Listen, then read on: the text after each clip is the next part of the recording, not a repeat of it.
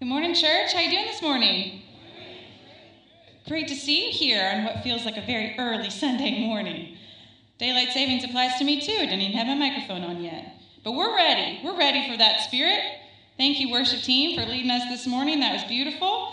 Before we get started, I want to go ahead and dismiss our kids now for Revolution Kids, kindergarten through 5th grade. You guys can go upstairs now for a time of teaching and fellowship and fun.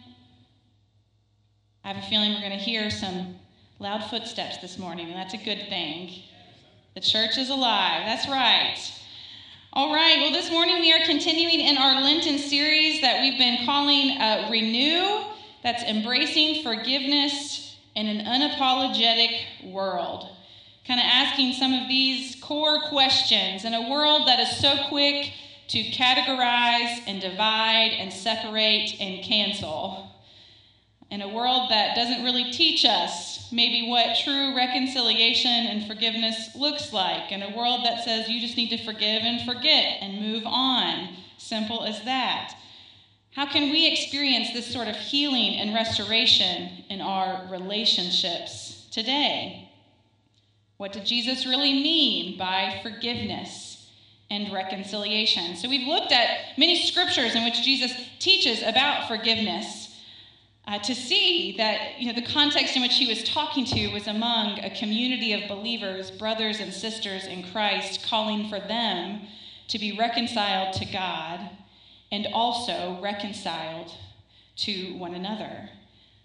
That this idea of forgiveness was this process among a gathering of a community of believers in which they are engaging in this healing and restoration together. It's not meant to be a simple forgive and forget and just move on, get over it.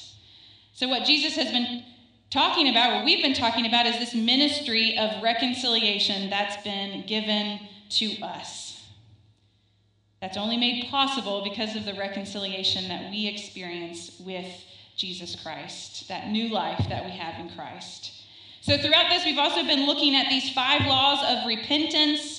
The 12th century rabbi and philosopher Moses Maimonides, it was his attempt to kind of make the Torah law accessible to everyday people, to answer that simple question, what are we supposed to do and how do we do it? And he laid out this process, not so much steps that you check, but this process for how to enter in restoration among your relationships to experience this reconciliation, this renewal. So last week we looked at the first one, naming and owning harm, and we simply called that confession. Naming and owning the harm. We say confession is a disclosure of sin, an acknowledgement of guilt or harm. It's admitting and acknowledging that we have caused harm. And that makes us squirm, as we talked about last week. That makes us uncomfortable because it means we have to admit that we've been wrong. We have to admit that we've messed up. We have to maybe do some soul work, to sit, to do some introspection, and to look ourselves in the mirror and face the ugliest parts of ourselves that tend to want to defend and dismiss and deflect and say, no, I wasn't wrong. That wasn't me. This admitting and acknowledging harm, as we saw, takes courage to face ourselves, the thing we did, understand it, so that we can learn from it. And so this morning we're going to look at that second step. It was starting to change, which we're going to call repentance. If last week was confession, the theme of this week is repentance. It's a pretty churchy word. You might think you already know a pretty good deal about it, repentance. We talk a fair amount about that, right? It's this feeling of a sense of remorse, contrition, of regret for past wrongs. But here's the key. It's usually accompanied by a commitment to personal change and actual actions that show and prove a change for the better. It's this kind of resolve to live a more responsible life. I'm going to turn around. I'm going to make a change. Now that I know better, I'm going to do better. To repent, as you might heard, is to turn from sin and to dedicate oneself to the amendment of one's life. It's to turn around and go in a completely different direction. You maybe have heard that definition of repent. It involves a turning. It involves a change. It's not just enough to acknowledge that you've been wrong. And hear me, we're not even to like the apology part or the forgiveness part yet. This is before that. This is starting to make the change. Once you know better, you can do better.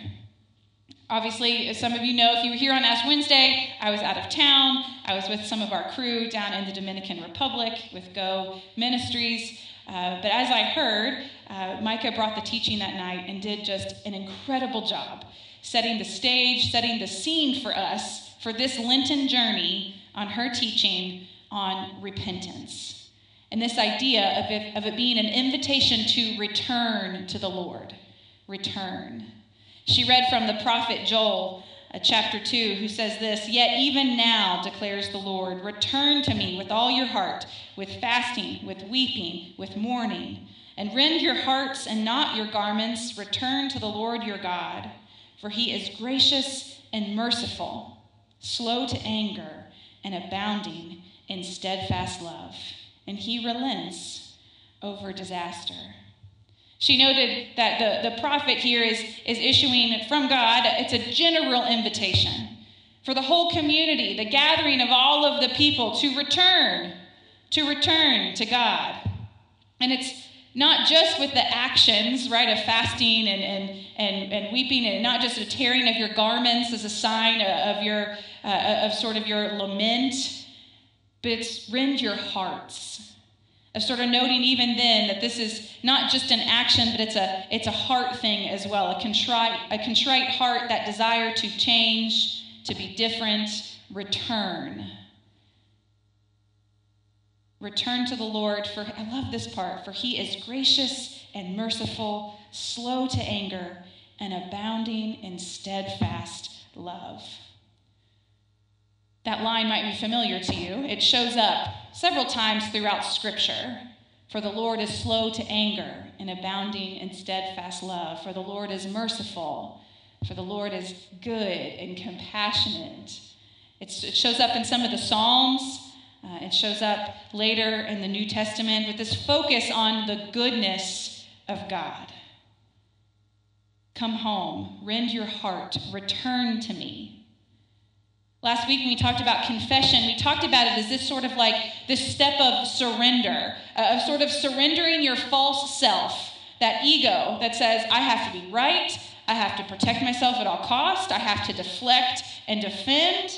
So that first step of confessing our sins is sort of a rending of that heart, of that false self, so that we can return, as we return to the table. I talked about the table as sort of a coming home.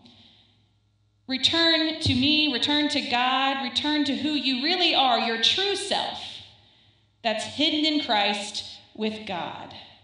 That true self, this is the truth, that you are loved even before you do anything good or bad. You are loved. So return to that identity, return to that true self. You can return to the truth of who you are in Christ, that's loved, redeemed, and set free. Another place this idea of sort of repentance and the goodness of God shows up is in the beginning of the book of Romans. And Paul is writing a pretty long letter to the church in Rome. It's the closest thing we have to Paul of like a systematic theology, of like this is what he believes. The first several chapters are doozies of Romans because he goes into pretty good depth and detail about the law and what it means for the people then of the day, but then also his understanding of the gospel. And he says this at the beginning of Romans. He says, "For I am not ashamed of the gospel, for it is the power of God for salvation to everyone who believes, to the Jew first and also to the Greek. For in it the righteousness of God is revealed from faith for faith. As it is written, the righteous will live by faith." And then he goes on to a little bit more detail talking about how the unrighteous live. It's a little brutal. Goes into details about and describing how the unrighteous live. And he says, they were filled with all manner of unrighteousness, evil and covetousness and malice. They are full of envy, murder, strife, deceit, maliciousness. They are gossips. They are slanderers, haters of God, insolent, haughty, boastful, inventors of evil, disobedient to parents, foolish, faithless, heartless, ruthless. I don't know if it's the reason maybe we don't read this on Sunday mornings. I don't know. It's like, it's time for Lent, time to beat ourselves up. No, that's not true. This is how the unrighteous live, he says. But he goes on. He says, hey, before you think I'm quick to judge, before you think that this is a separation of us versus them, beware.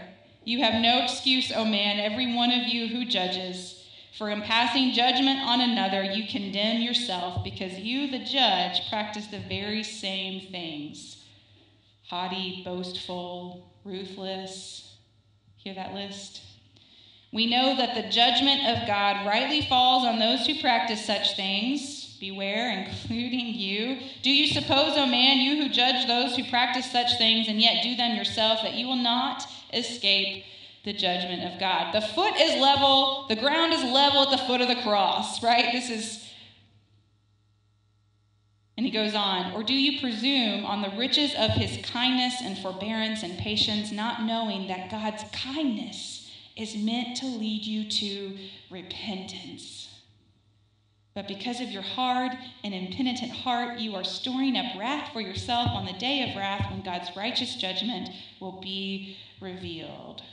It's a really harsh sort of couple passages of scripture here that it's, we get uncomfortable and we want to skip over, but I think that's the key right there that I've highlighted, is that it's God's kindness that's meant to lead you to repentance. Return to me, the one who loves you and created you and restores you and redeems you.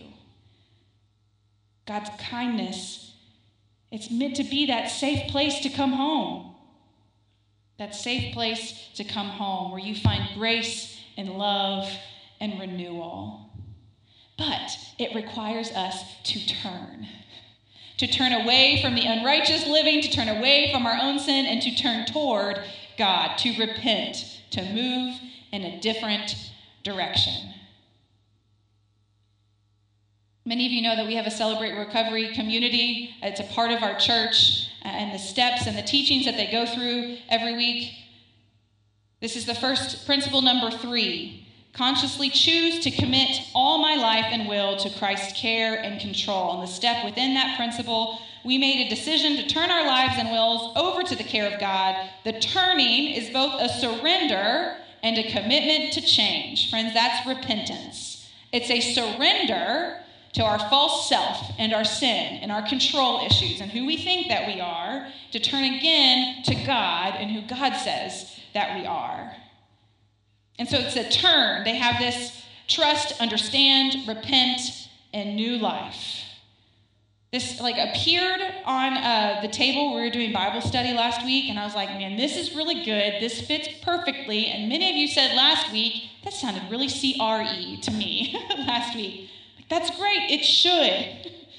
This is the curriculum.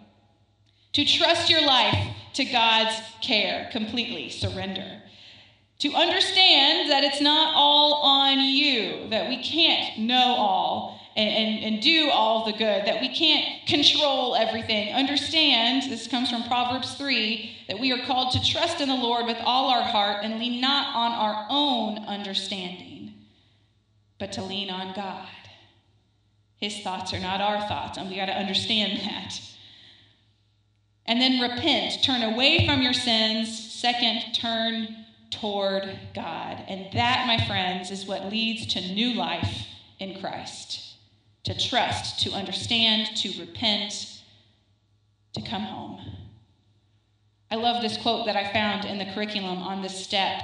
It says this: it seems that most people repent of their sins more from fear of punishment than from a real change of heart.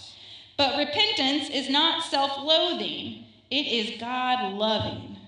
God isn't looking forward to punishing you. He is eagerly anticipating with open arms your turning toward him.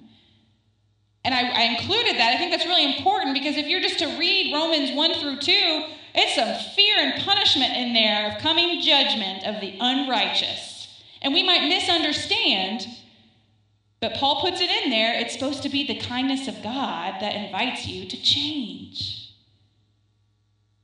God isn't looking forward to punishing you. Repentance is not self-loathing. Let me list all of the reasons that I stink. It's about God and God's love and action toward us. It's God loving, about who God says that we are, and his invitation to return to him. And that's what leads to new life in Christ. Okay, so what could this look like today? All of this that we've set out about repentance and our understanding, what could this actually look like in our everyday lives and the relationships here and our families among other people who claim the name of Christ? What could this look like? This starting to change, this repentance. Well, in the book that I've been referencing sort of throughout, this is failing to work now, so I'm going to rely on you, Meg, to go to just the next slide. Dana Ruttenberg says this: a person who hasn't faced their problematic traits and unhealed wounds, or grappled deeply with harm caused in the past, or done the work to change processes and structures, will undoubtedly manage to find themselves in some variation of the same situation over and over. Her rabbi tells her, if you haven't done the work, you'll get back in the same spot. If you haven't done the work of confession and understanding the harm and learning from it and turning to make new choices, you are going to end right back up in the same spot where you caused harm to begin with. You'll find yourself in the same place. True repentance happens at the moment when a person comes into a situation similar to the one in which they had previously committed harm, and this time does it right. Reconciliation can't happen. Again, we're not even through the full process, but reconciled, restored relationships can't happen until you start to see a change and an actual contrite and repentant heart in the one who has caused harm. So I want you to imagine with me an everyday situation that you might find yourself in. Are you ready for a real life example? I have no experience, but here you go. Imagine this situation between a husband or a wife, or between a son and a mother, or between a housemate and their roommate, or just among your friends. Imagine, at the end of the day, you sit down on the couch to watch a show together, or maybe to share about your day. Or maybe you meet up with a friend to have lunch, and you notice that the other person sitting next to you or across from you is on their phone, looking down, scrolling. I have no experience. I'm just scrolling. And you try to engage. You try to share about your day. You try to, they say that they're listening and sort of mumbling along, but you can't help but feel like they aren't really hearing you. They miss the punchline of your joke. That's the worst. Or they miss the part where you tell about the day where you got really upset about something at work. They say, for the 5th time, and you have to repeat yourself. And you can't help but wonder if they really care. And you start to feel dismissed, neglected, uncared for, angry. And you know enough about life and relationships of the people that you do life with to know that these feelings, man, they fester and they grow. So you got to address this, right? We got to nip this in the bud. And so you compose yourself, you pray about it, and you go to confront this person that you love, that confess that you've been harmed. And you say, hey, the other night or the other day at lunch, I noticed that you were really consumed by your phone. And you say these I statements, the I feel. I feel that you're really distracted, and it made me feel X, Y, and Z. The other partner in that moment has a decision to make. You have 2 choices. The partner can respond and stop, look, and listen, like it's a fire. And you can hear them out and try to imagine how they're feeling and why they felt harmed. Or option 2, you can dismiss and deflect. You can immediately point fingers to the other person. Oh, like you're never on your phone ever. Let's go with that. I was working, or I was reading, or I had some important email I had to respond to, right? Defend, deflect, dismiss. And the other person can say, okay, I know your work's very important. I respect you and how hard you work. Maybe we could find a time to set aside and unplug, to leave those phones behind so that we can connect. And on the best, if that conversation goes really well and both parties are heard, that you'll come to an agreement. Okay, this time, every week, we're going to unplug. And we're going to look each other in the eye. And we're going to share. We're going to share. But then the next night, sitting on the couch, after you've had this agreement, the phone's back out, scrolling. True repentance, my friends, doesn't happen until you start to see that change. If they don't stop scrolling and put that phone away, it's not true repentance. I'm going to pause here and give an editorial comment. My husband would like everybody to know that it's me. I'm the one that scrolls and scrolls and scrolls. Just so all hearts are clear. I'm reading something. This is important research for my next teaching. He's like, you're on Facebook. I don't know what you're doing. So we had a conversation. A true repentant heart isn't there until you start to see a change. If a person apologizes sincerely and even offers restitution for the harm they have caused, I think this is on the next slide. She's got it, man. But then, not long after that, commits the same kind of harm again, they have not repented, not really. Just sit with that for a second. That stinks, but it's true.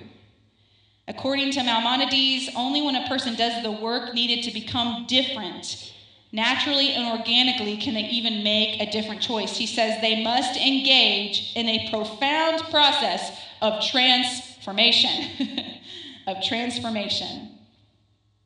It's kind of a funny, everyday thing, an example of someone not being sort of engaging and scrolling.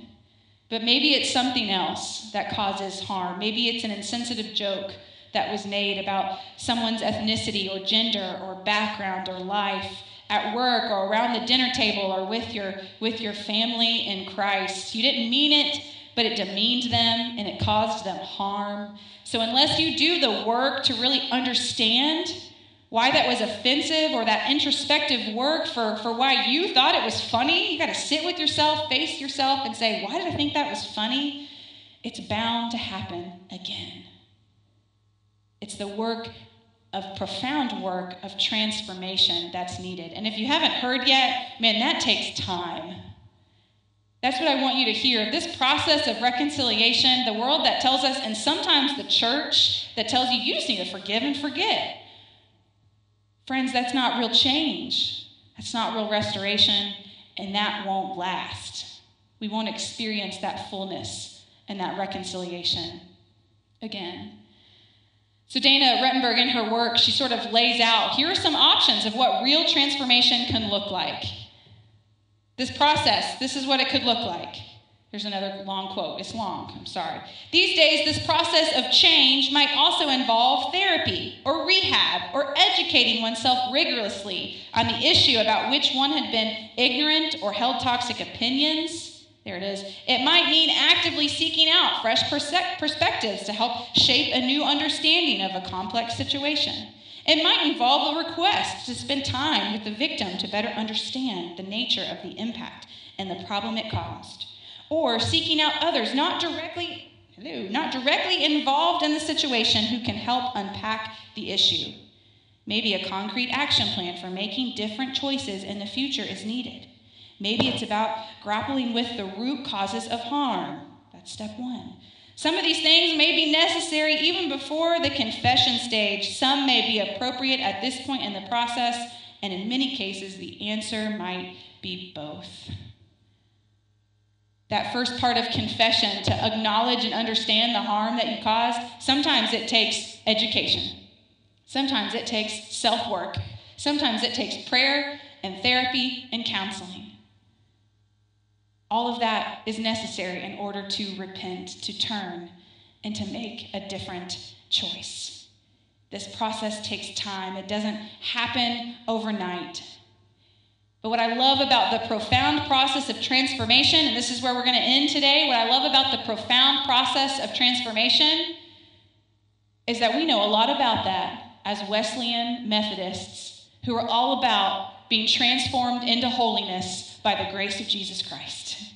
We know all about discipleship, that is a lifelong journey of transformation and change into becoming more like Jesus. And guess what? It's all a complete work of God. We believe that that's not even possible without the grace of Jesus Christ that's being poured out on us to sanctify us, to make us holy.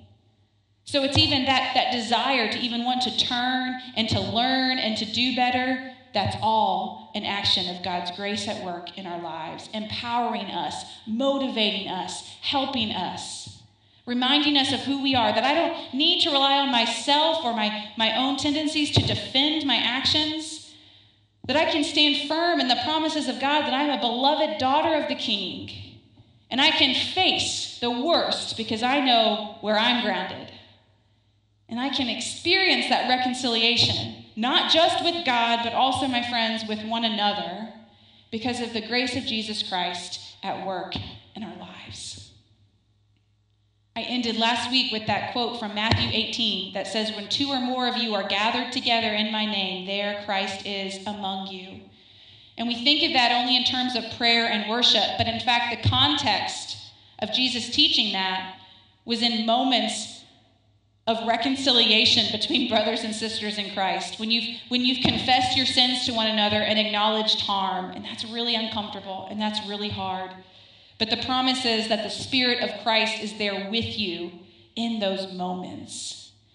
Meg, if you'll just go to the very last slide, one more. This is my little, remember when we did Methodism? Oh, sorry, the little check. Methodism for Dummies. I drew this. Can you tell I drew that? Yes, you can.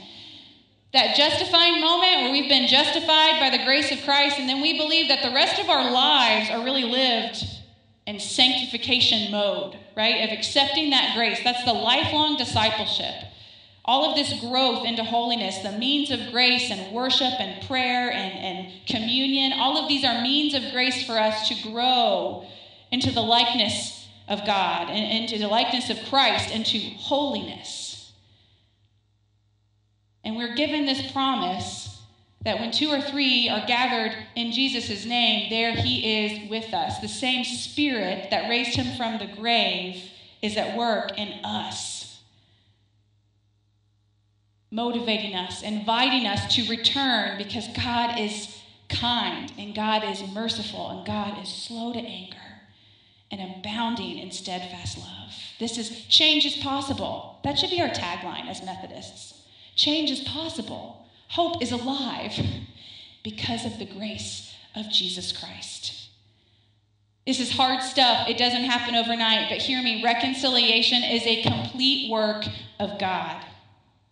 But we have to turn. We have to surrender and trust in God's care and let grace have its way in our lives and in our hearts. Amen?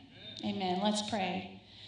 God, we thank you so much for who you are and for how you were at work in our lives and in our church and in our world.